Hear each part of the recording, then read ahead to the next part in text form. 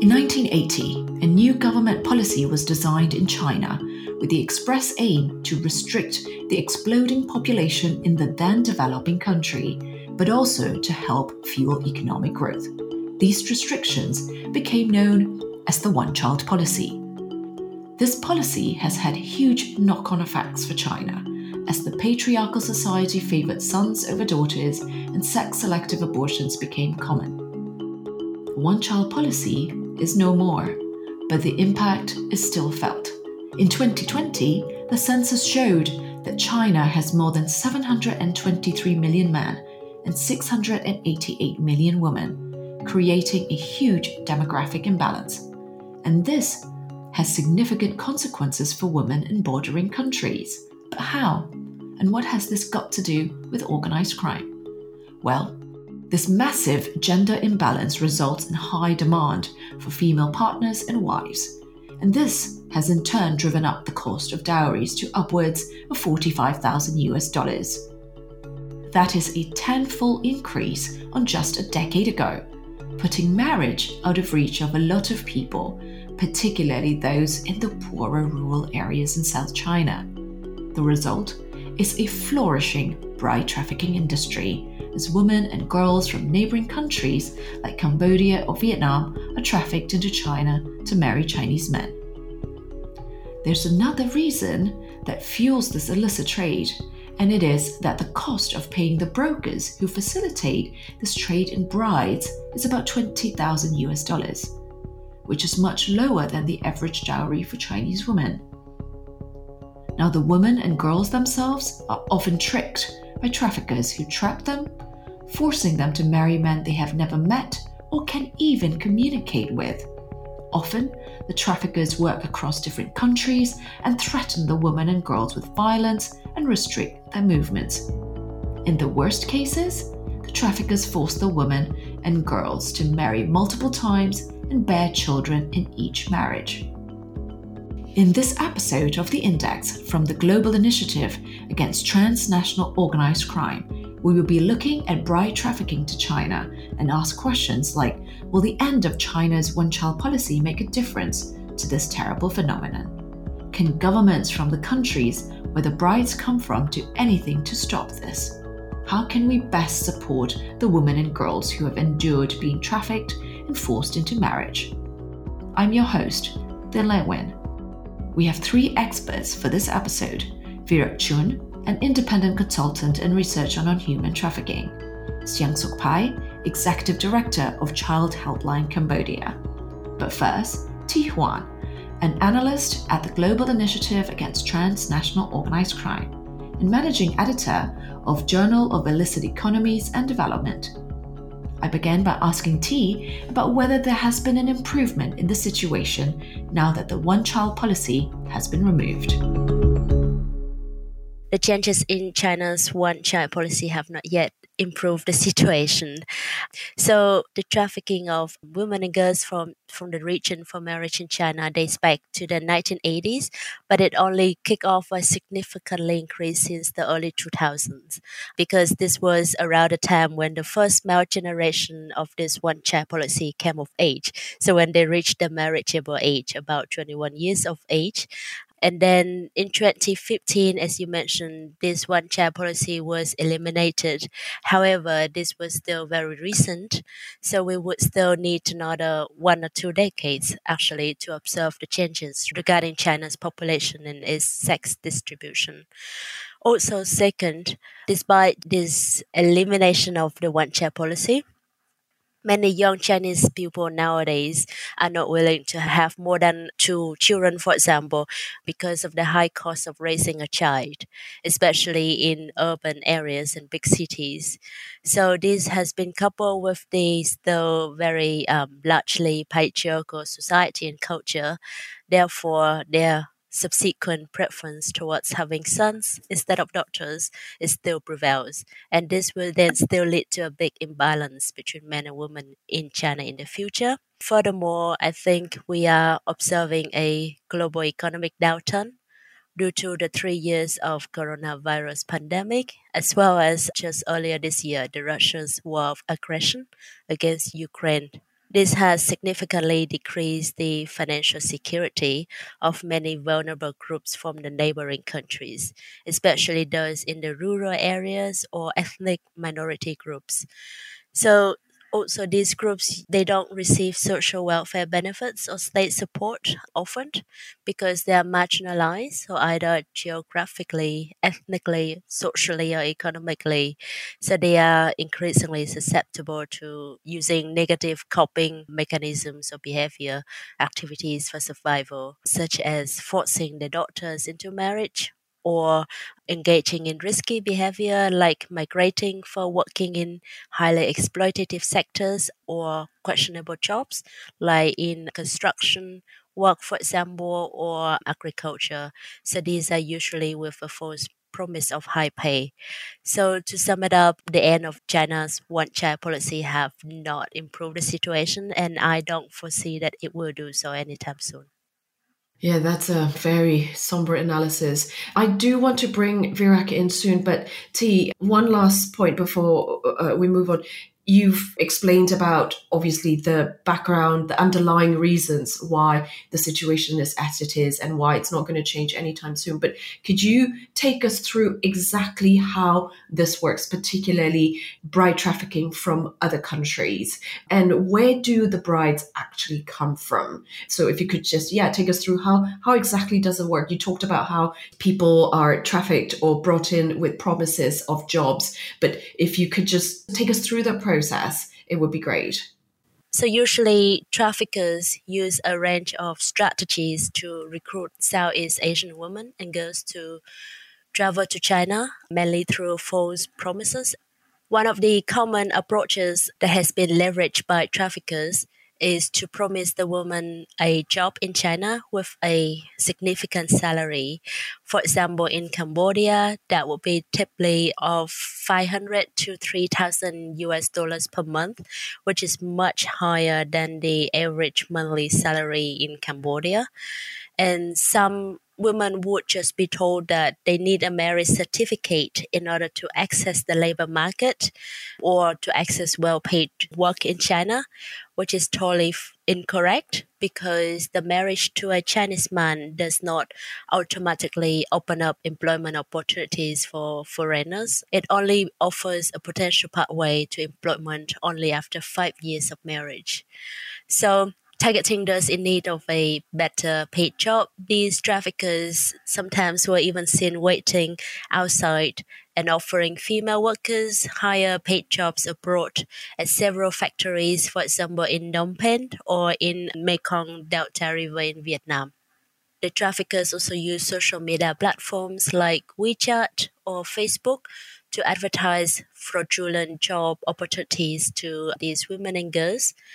The other strategies that the traffickers would use include promises of a good marriage and a better life in China, where they would then promise the families of the brides to be dowry price, which is about 1,000 to 3,000 US dollars, for example, in Cambodia.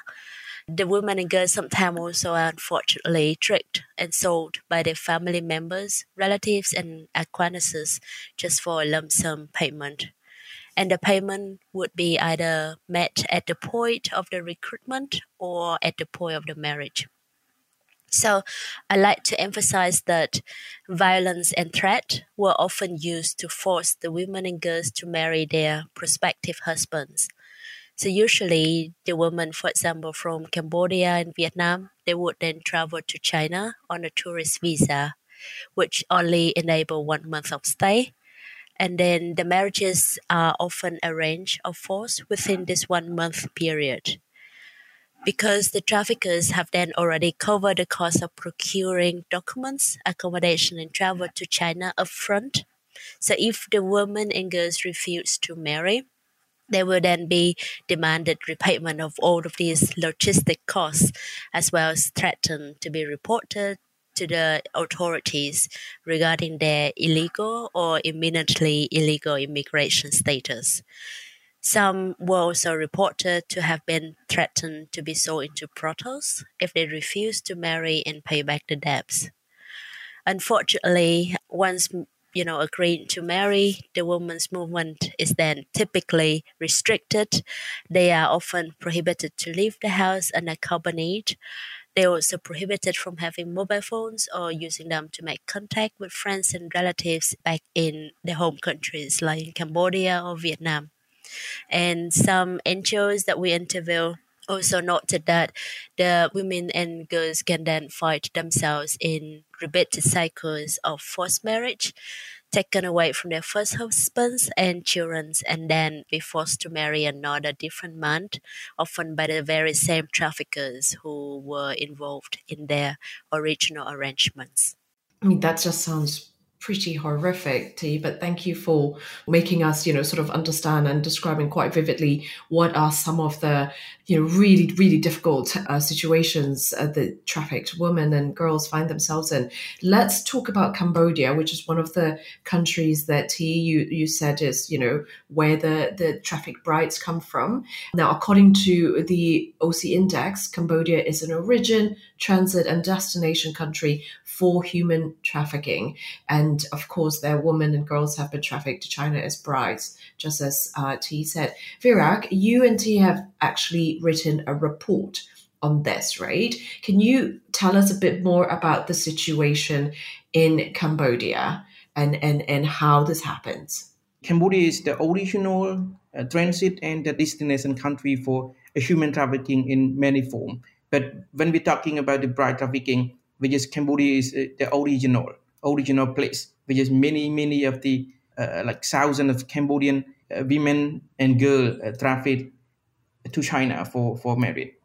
And Cambodian women and girls who are smuggler or trafficker to China for marriage are typical of the vulnerable social economic, like T already mentioned, that from the ethnic minority or from the poor status, which is from the very rural areas, and moreover, social economic impact from the COVID-19 in Cambodia also impact or push the number of women and girls travel to China for marriage. And historically, most of women smuggler and traffic to China for marriage were in their late teens or 20s. However, a number of CSO, a number of civil society organizations in Cambodia noted that the increasing prevalence of minor are also included, like including girls as young as 11 years old. You see, 11 years old, very young. Most of the Cambodian women and girls were smuggled or trafficked out of Cambodia toward China for marriage.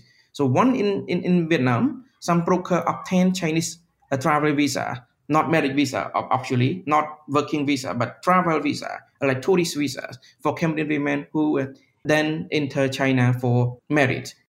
Thanks, Virak. Could you perhaps also, talk about how this trafficking is linked to organized crime and criminal networks in Cambodia? You've talked about, where the women and girls come from. You talked about the demographics, but it would be also interesting to understand the linkages with organized crime. In every stage, they already arrange, they already organize. Like T already mentioned that the trafficker and the broker have using these strategies, very organized ones.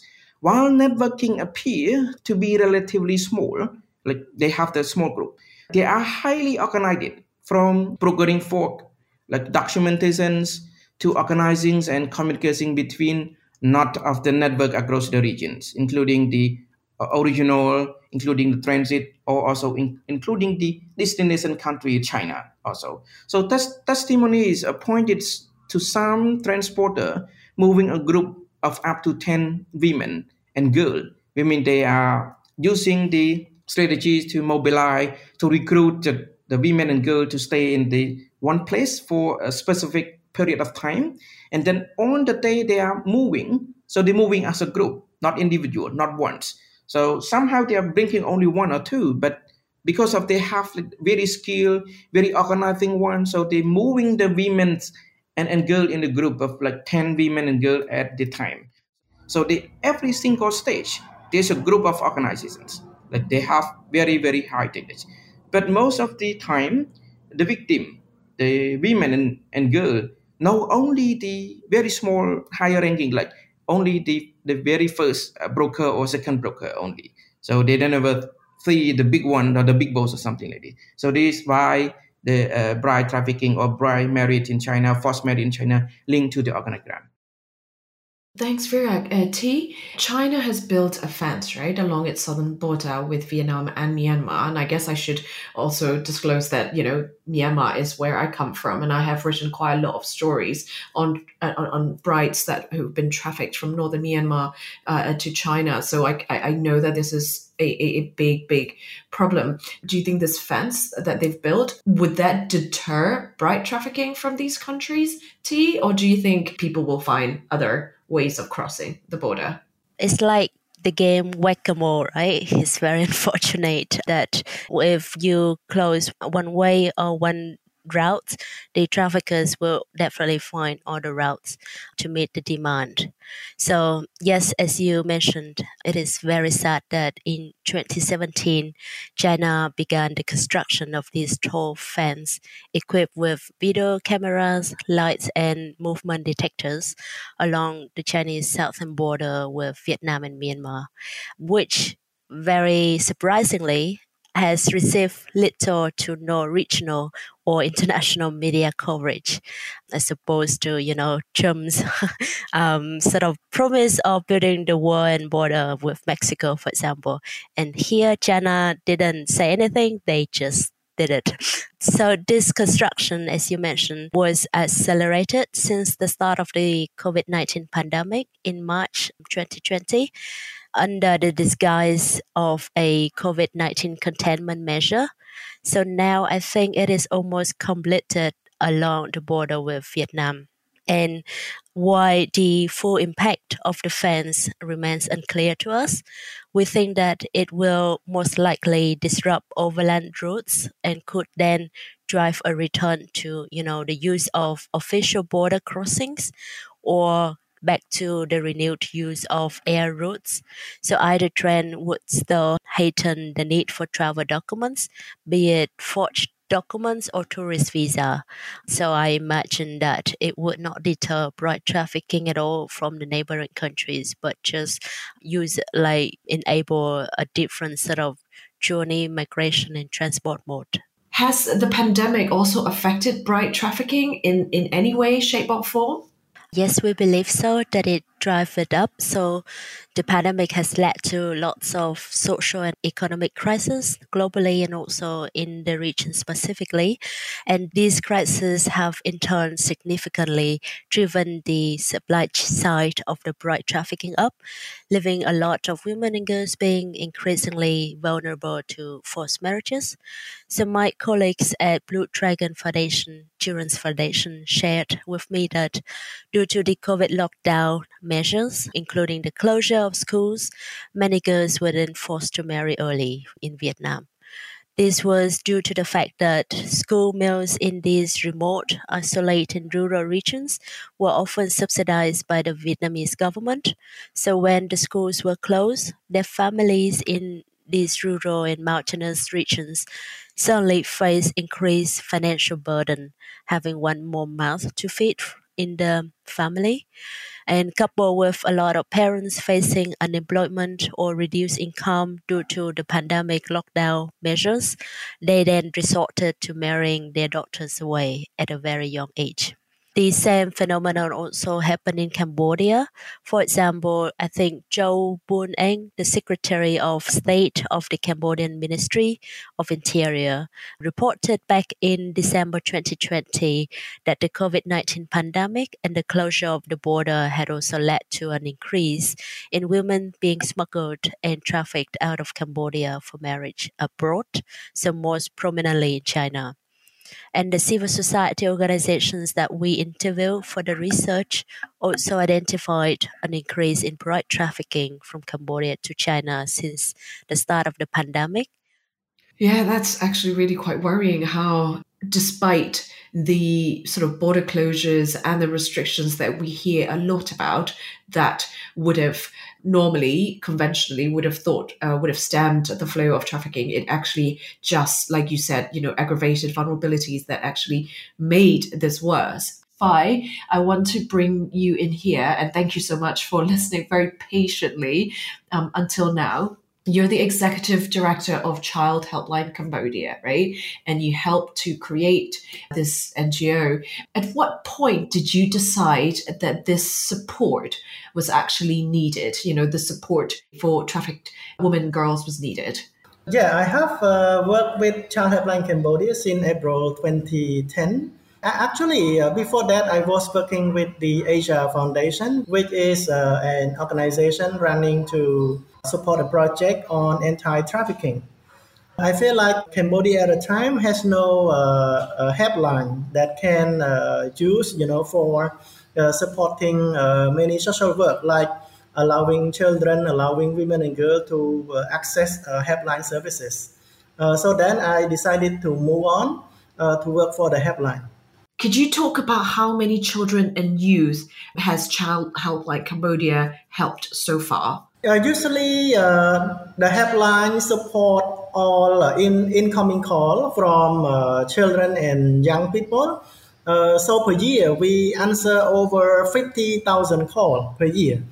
Because the helpline is quite general, we allow children and young people who can always call in to access helpline services.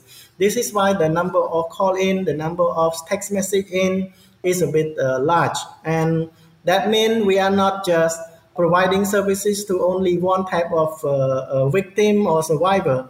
All type of problem can call in and we provide support.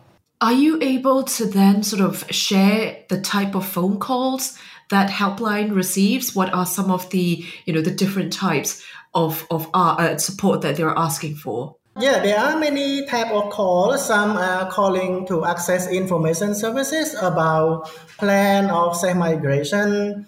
Some are calling to access for mental health support.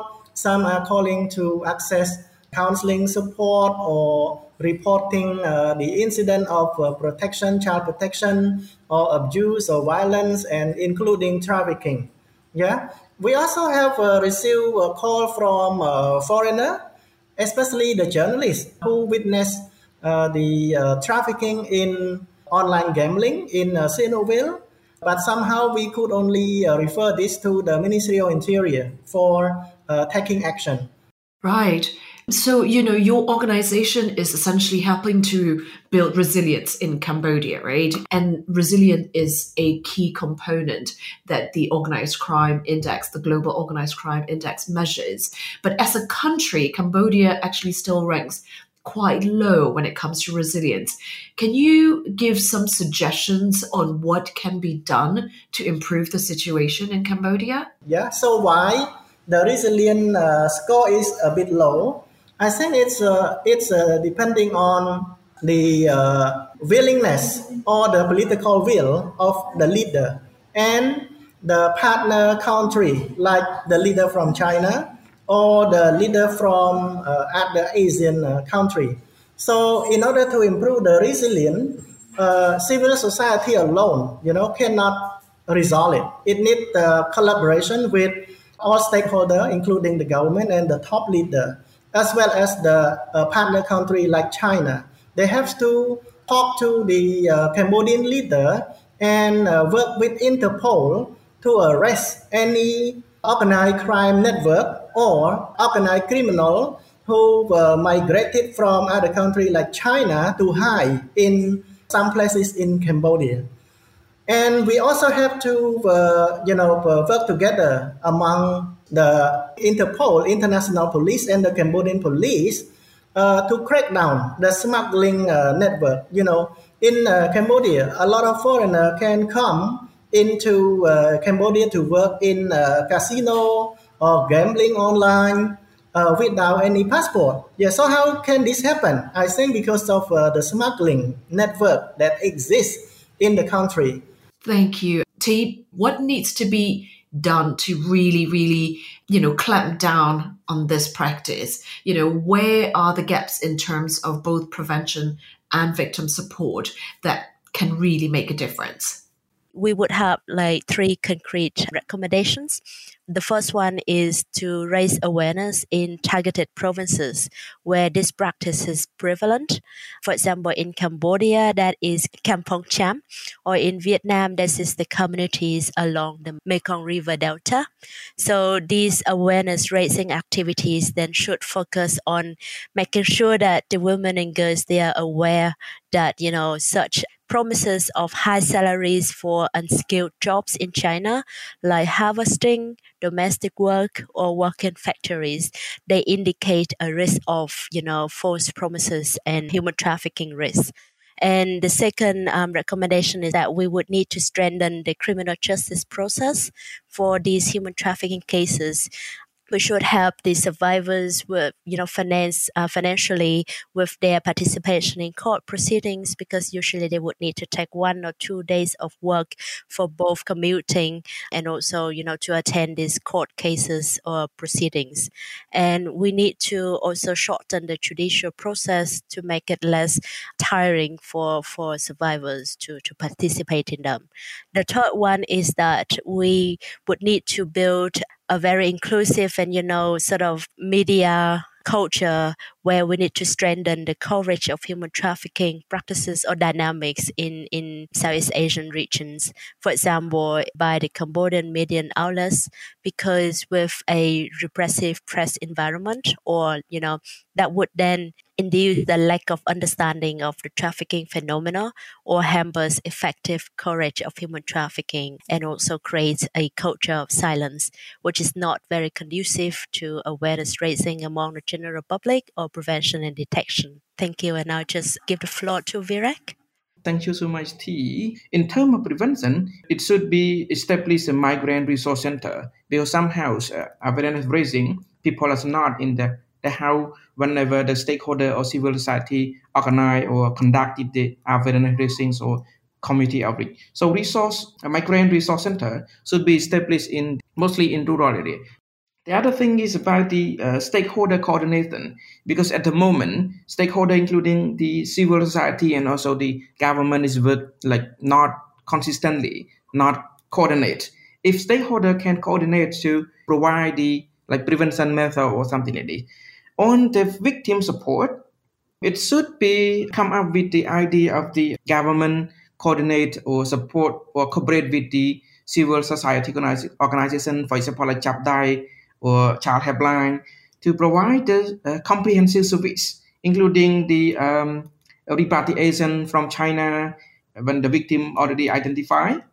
Also, they provide the social service of well-being, like counseling, because the victim has affected not only the physical but also the mental. So well-being counseling also provided, and also provided the livelihood program, like providing the material or the resources for the work or for the business or something like this. And also the voice of the victim should be heard by all the relevant stakeholders. So somehow it should be conducted like the forum of the victim, so victim can give or can provide the voice, meaning raise the voice to be heard by the government or policy maker. So it's time to move to Mr. Pai. So my idea is that we have to continue. I mean, the international and regional organization have to continue to provide support for the civil society in Cambodia, to run different program or project, to promote safe migration and counter trafficking. Secondly, I see that many victims of human trafficking who are repatriated from China, from Malaysia, back to Cambodia, oftentimes they go back. Yeah, they go back to Malaysia or they go back to China. So when I meet with some female survivor, I ask them why. Then they say because in Cambodia they cannot find employment. They have nothing to do in Cambodia and they need some income to support themselves and to support their family. So they know that they will be trafficked if they go back to China or if they go back to Malaysia. But the only way they do is they go back. They have to go back in order that they can earn some income. There is no mental health support. There is no counseling service, for those kind of victims. this is tragic. This is a tragedy. So the government has somehow they work, but still need more support in terms of providing mental health support, in terms of providing a livelihood program to the victim, to the survivor. This is where we leave it for this episode of The Index.